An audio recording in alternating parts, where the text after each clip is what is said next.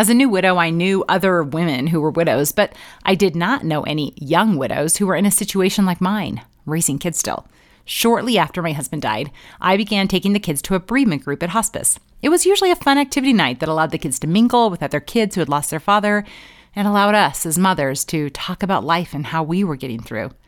We only made it to a few of these before the kids initiated a full revolt against attending those evenings, so we stopped. I did come away from these experiences with one very valuable thing: Jay. The first time I attended this activity night, I was struck by another lady who was there. She was positive and honest. She wasn't afraid to smile and helped pick up the other ladies who were there.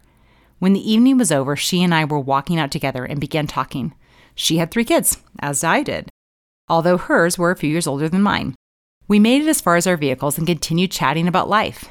The kids sat in the vehicles and turned up the radio while others ran around on the lawn and others sat there with ornery expressions. We talked and talked and talked. We finally caved to the pleadings of the children and exchanged phone numbers and were off.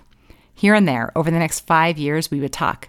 We were different people, connected by our similar burdens.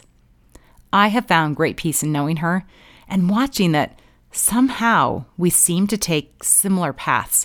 Words and people and situations were all different, but there was also this strange similarity that gave me peace to see it is all normal. It is all part of the process. We have both evolved. I laugh to myself sometimes when I'm in the middle of crashing mentally and physically. She seems to disappear as well. I have quickly gathered that it is because we are on the same train.